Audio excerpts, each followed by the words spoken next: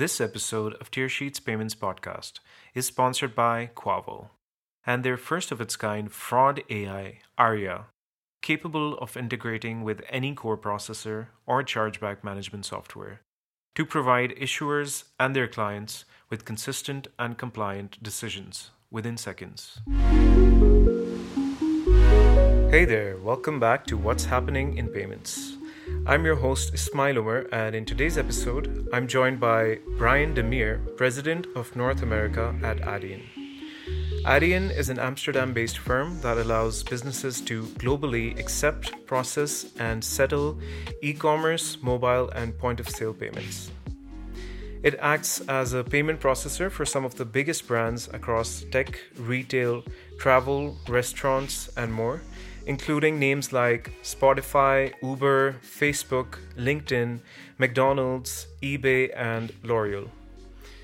Brian has been with Adyen for the past 7 years, and prior to that, he held a variety of product roles at Google and Airbnb. Brian and I will be talking about a number of topics, including his experiences at Adyen, how he's seeing a shift in consumer culture and expectations across generations, the potential long-term effects of COVID on consumer behavior, and the role that Adyen wants to play in the future of payments. So here's my conversation with Brian Demir. So my name is Brian Demir. I'm President of North America for Adyen. I've been with Adyen for 7 years. First 5 years as head of product, and for the last 2 years, general manager in North America. And because no one gets a degree in payments, I got into this space via fraud prevention, actually. So previously, I worked in fraud prevention at both Google and Airbnb. Right. And can you talk about how your previous experiences at Google and Airbnb informed your current role at Adyen, or when you joined, your experience at Adyen? Yeah, I think that's a really fantastic question. I would probably point to two things. I actually think that fraud prevention was one of the first areas in which machine learning really became relevant in the broader financial services, fintech space. Now we actually see it extend into other areas, in particular around performance optimization and a lot of the things that we're doing. But I think, years ago, that was probably the first area in fintech where I think ML and AI was really having a moment because it was needed to tackle different problems. So that comes to mind. And I would say the second thing would be just understanding the consumer and really empathizing with the consumer. Because the whole point of fraud prevention is to actually put yourself in the shoe of the fraudster. But of course, a big part of fraud prevention is reducing false positives and thinking like consumers that might look like a fraudster, but ultimately aren't. And then you can sort of segue into a lot of the things in payments, which is, well, how do consumers act? What payment methods do they prefer? And then obviously walking backwards from that to build a payment solution that meets the needs of companies trying to reach those consumers. Mm-hmm. And now, can you expand a bit on, I think you've been at Adyen for 6 years. So can you talk about how your experience has been and also your current role as President of North America? Yeah, absolutely. Yeah. So it's been 6, 7 years. And, when I joined, we were, I think, 120 people, maybe a little around 10 offices around the world. Now we're processing, north of $500 billion in payments, 2,300 employees around the world, 25 offices, right? But I think the core of what we've been doing really remains the same, right? Which is to have one global platform that meets the needs of companies all around the world. But what I think has actually changed over time is, we really started in the digital space, digitally native companies like your Microsofts and your Spotifys, and trying to help them go all over the world, light up dozens and dozens of countries with their offerings. And that's still a really big area of focus for us. But along the way, what we realized is, there was a big change in consumer expectations around the unification of the experience across channels. We used to call that omni-channel, and now we call it unified commerce. And what happened is, whether it was retailers, the food and beverage space, hospitality, you name it, these digital channels started becoming more and more relevant. So we started focusing on, how can we offer an in-person payment solution that seamlessly also works with a digital solution and brings this all together. And then, of course, COVID happened and just catapulted the need for that, across segments and verticals significantly. And then finally, I would note in the last 2 years, we've got this really, really huge trend of platforms, verticalized SaaS platforms, realizing that one of the offerings that they can provide is embedded payments and embedded financial services. So when I look back at the last 6 or 7 years, it kind of breaks into those three big moments: digitally native, unified commerce, and platforms. And now we find ourselves today really meeting the moment of digital transformation across all three of those areas. Right. And can you also expand a bit on Adyen's plans for international expansion, generally around the world and also specifically like within the US? Yeah, great question. So maybe to take a big step back on how Adyen does things, we are an end-to-end financial technology solution where we go from when you send us an API call all the way to direct connections to the networks and payment methods in question, and we do them with our own licenses. So whereas other providers might offer gateway services or really just an API layer, we're going super deep, and that lets us perform better, gives better authorization rates, lots of efficiencies in that. And today we offer 250 plus payment methods around the world, and we're able to offer our end-to-end acquiring solution in Europe, US, Canada, Mexico, Brazil, Singapore, Hong Kong, Australia, New Zealand, Japan, Malaysia, and I'm sure I'm leaving one or two out. But your question was really, where are we going from here? And I would say it is continued expansion across those geographies with I think, a specific emphasis on APAC and LATAM, where there continues to be proliferation of payment methods and really, really large growing economies, that our customers are looking to go after. But I'm glad that you actually mentioned also domestic US, because there's a duality of where Adyen operates, in that we definitely want to bring the world to our customers. But we're also a really serious domestic player here in the US market. In fact, North America accounts for about a quarter of Adyen's overall business, and we're growing 70% year over year. And I think what we're focusing on here is really just focusing in on the fact that the payments experience and the payments dynamic really fundamentally changed in the last 2 or 3 years, especially in the US.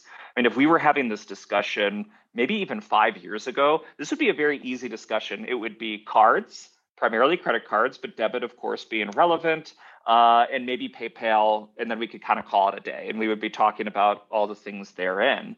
But I think we've seen an explosion of payment methods and experiences, whether it's buy now, pay later payment methods, peer-to-peer apps like Venmo and Cash App transitioning to be payment methods as well as the relevancy of the debit networks as they enable digital payments over the last couple of years. And then you could even get into open banking or account-to-account banking payments as well. So I think what our customers are seeing is, a very simple market a few years ago has suddenly become very, very complex.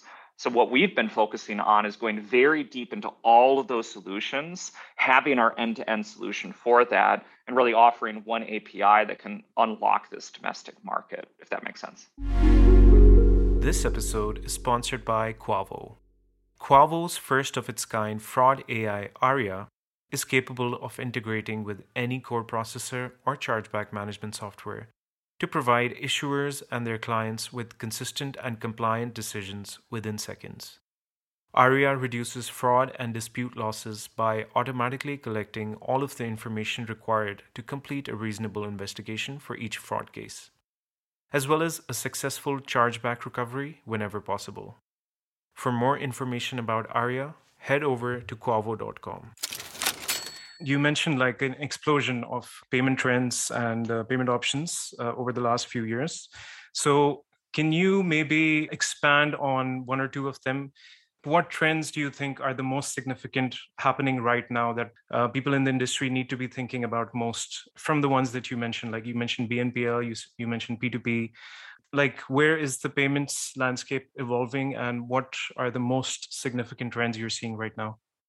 I think it's a fantastic question. And I think in discussions like this, we can get a little bit too myopic and talk about the trend of the moment, right? And we could talk all day about buy now, pay later and what that means and whatnot.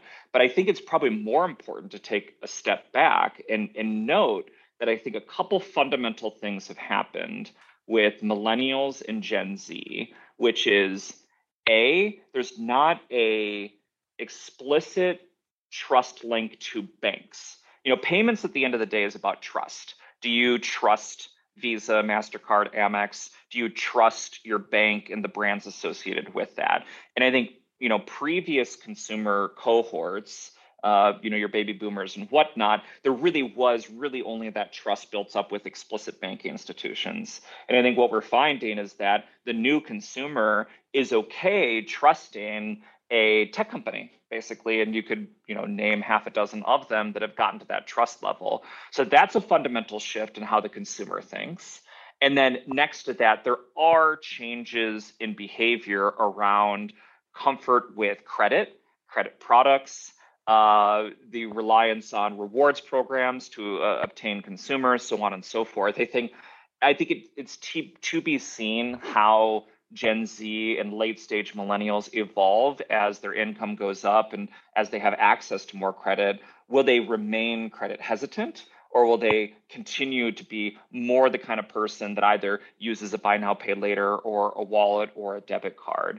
So these two things are, I would say, the overarching themes, and then they manifest in a whole different cohort of entry players into the space that are taking market share. And some of them are buy now, pay laters, some of them are wallets, some of them are peer-to-peer platforms. And I'm generally not a very good predictor, but if you asked me to, I would say over time, they'll all converge into offering the same types of services in more of a super app capacity. But the important distinction here is that the consumer now trusts these brands who aren't explicitly a bank, and therefore we're going to see more of a variety of payment method offerings going forward in North America, for example. Right. And of course, with the pandemic, we've seen a lot of these shifts that you're talking about. The pandemic has obviously a great role to play in those shifts. Do you think going forward, these changes are permanent, and how long lasting do you think they will be for payments?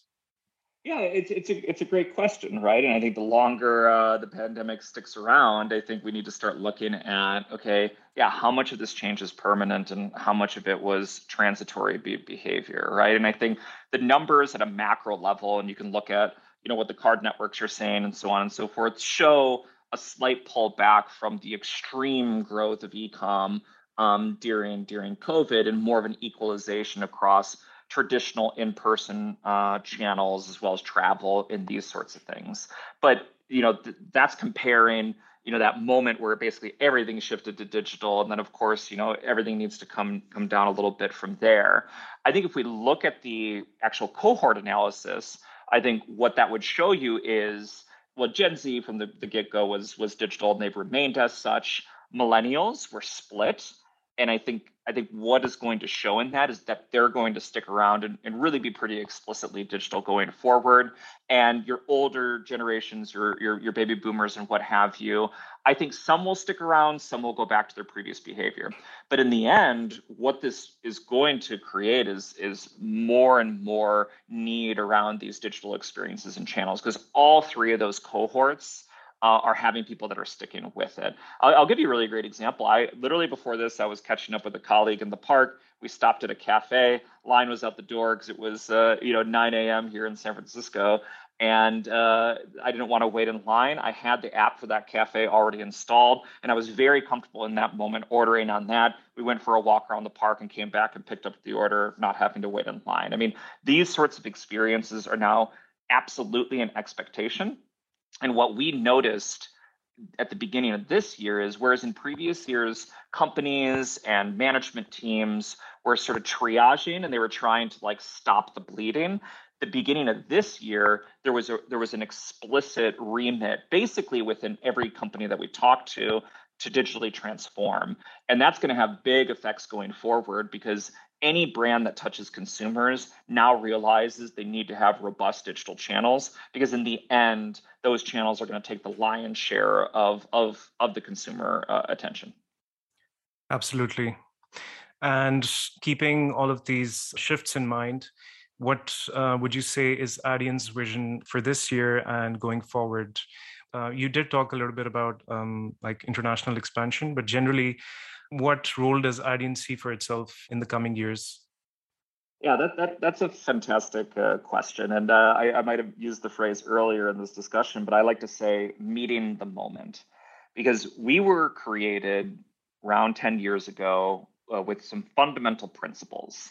One is that we were channel agnostic from the beginning, right? We were created post .com era, so we never had the challenge that a lot of our incumbent challengers and competitors have, which is multiple platforms underneath, one for in-person, one for in-app, one for digital, online, you name it, right? We were built sort of channel agnostic from the get-go. And the other is that we have one global platform and instance around the world for our customers. And what's happened since we founded as a company is the need to be more global is obviously manifested. But perhaps most importantly, because it's also relevant for domestic customers, at this point, you can't not have a unified commerce strategy. You need to be able to offer a consistent experience across all of these channels, and therefore you need a channel agnostic provider. And I think the difference between what we were doing over the last couple of years and what our competitors were is we already had the flows that our customers needed, and many of them already had them built out. But when things really hit the fan during COVID and our customers had to light up, for example, touchless QR codes on terminals or contactless payments in general, or even just ramping up a digital channel that never existed for them before, we already had those capabilities. So going forward, I think the mission remains the same because COVID established the expectations of the consumer. Next to that, I will say another area of focus for us is just the overall embedded finance and platform space.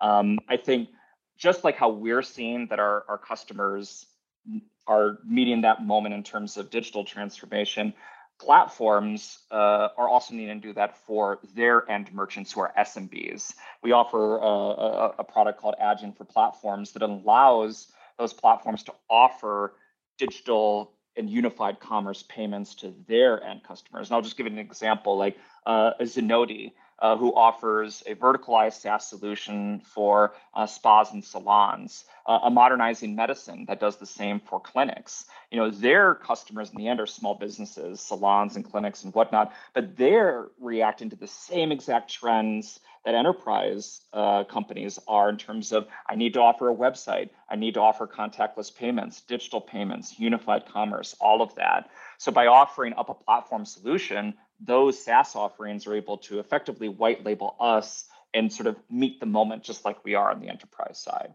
So I would say that's the main area of focus for us for the coming years.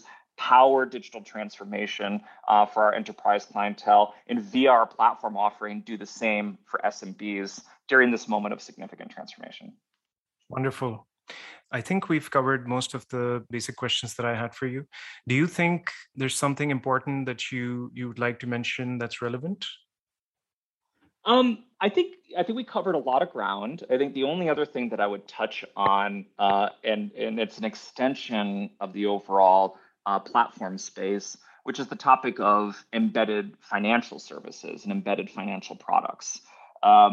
There's one thing to offer payment processing as a Zenoti or a modernizing medicine, which I just mentioned before.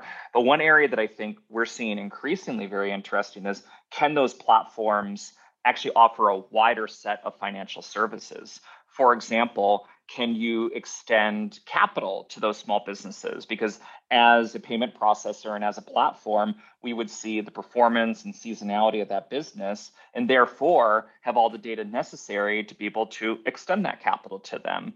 And if you want to extend capital, would you allow, for example, instantaneous settlement of those funds onto an issued card that's branded with that platform? And you could think of other services from bank accounts to FX, so on and so forth. So I think an area to watch to anybody who's interested in the overall area of fintech, of course, is digital transformation. Next to that, it's then verticalized SaaS offerings, integrating payments. But the new frontier is those platforms now offering embedded, broader financial services. And companies like Adyen are really sort of stepping up to the plate to offer API-first solutions for that. Awesome. Brian, thanks a lot for sharing your insights. Absolutely. My pleasure. Thanks for taking the time. You just heard my conversation with Brian Demir, President of North America at Adyen. You can read the full transcript of our conversation on the Tearsheet website. And that brings us to the end of today's episode. As always, thanks a lot for joining me today, and I will catch you back here in 2 weeks.